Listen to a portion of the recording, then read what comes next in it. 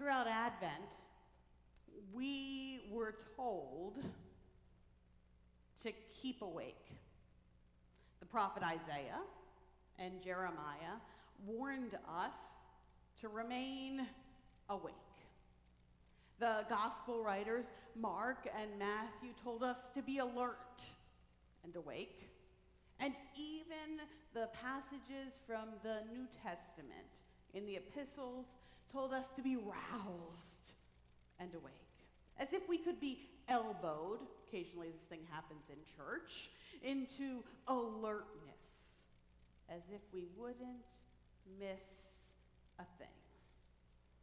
On Epiphany Sunday, the child has been born, the shepherds have come and they've gone, and today the Magi have arrived. As one who has taken us through 6 weeks of dreaming, this sounds like fertile ground. Thomas More, the religious writer, writes in an essay called Neither Here Nor There, religion is in the business of finding and constructing methods of getting sleepy, feeling lost, arriving and departing, pilgrimages, processions, chanting incense.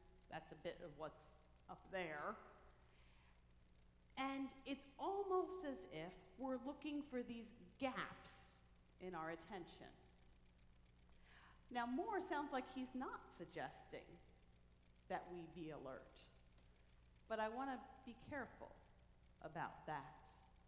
Rather, he's suggesting there's more wisdom than just being alert.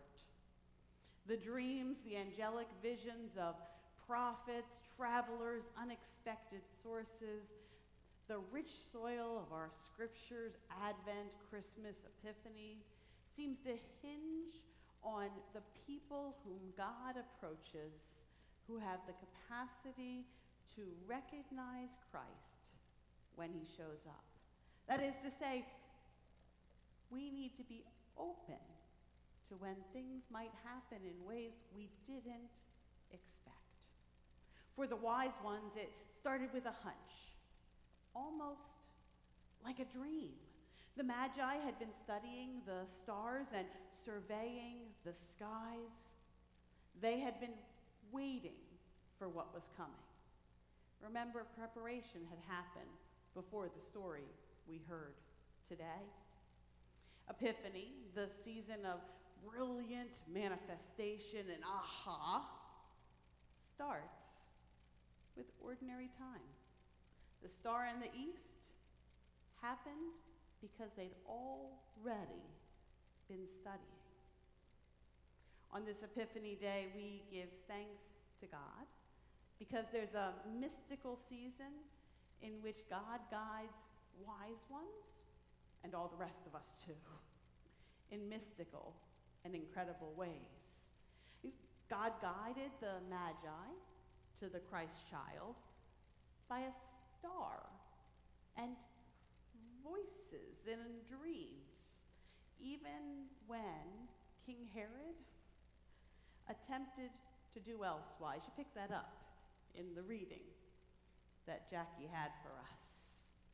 In the bitter cold and quiet of winter, the God sightings among us feel like solid reminders that the light is here, even in the midst of the cold.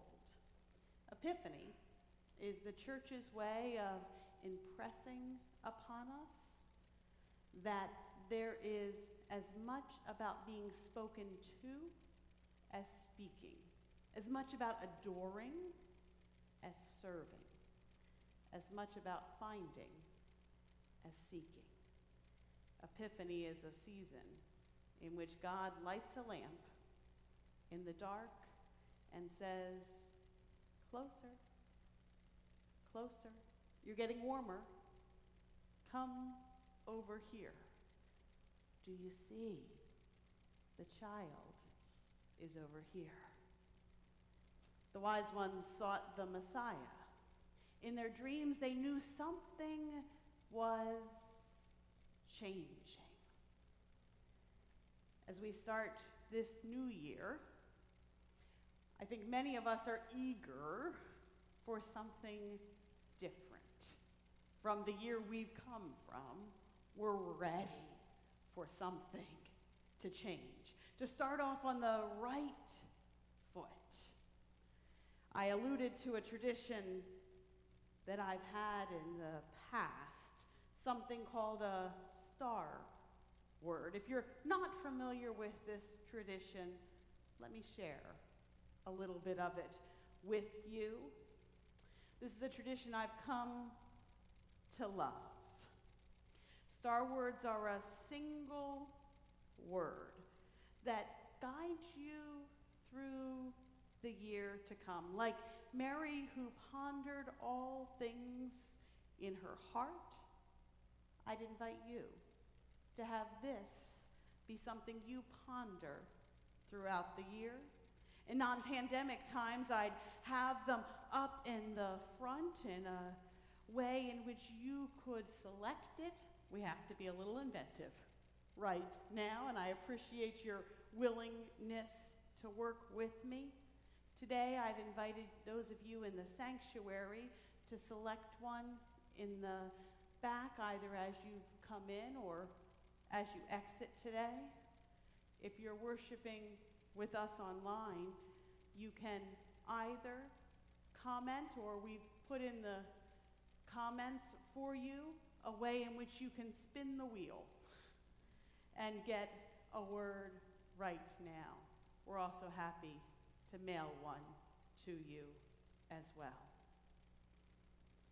I've found that often the word selects you, and I'd invite you to pray with it throughout the year.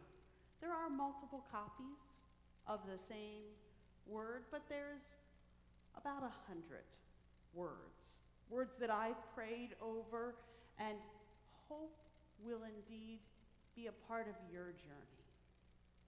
In 2020, my word was open.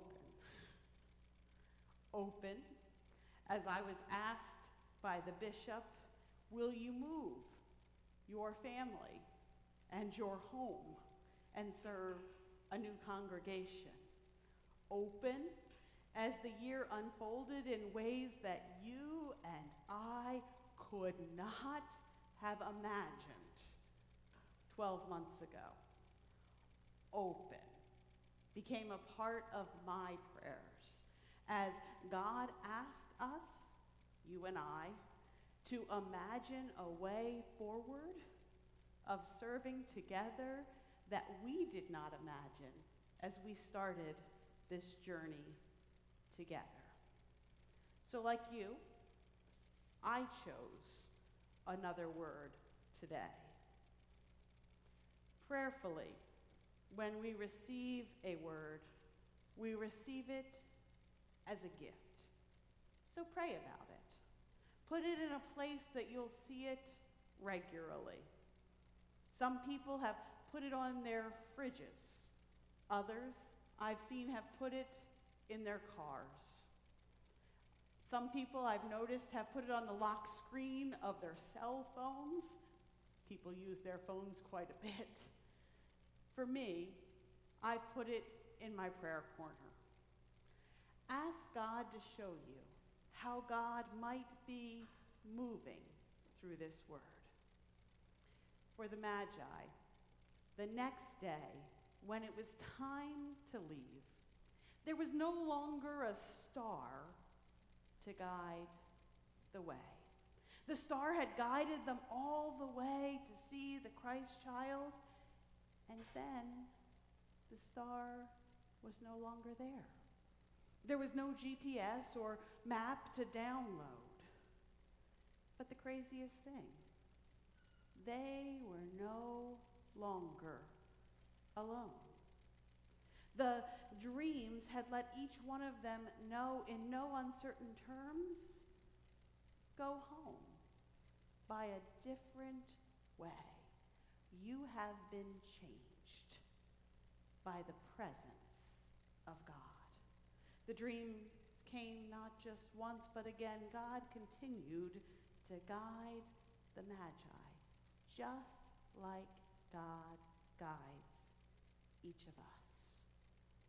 The wise ones who followed first the star and then God's presence were not deterred by the presence of other stars, the distraction of King Herod, or the intrigue of the palace. They stayed focused, and then they returned a different way.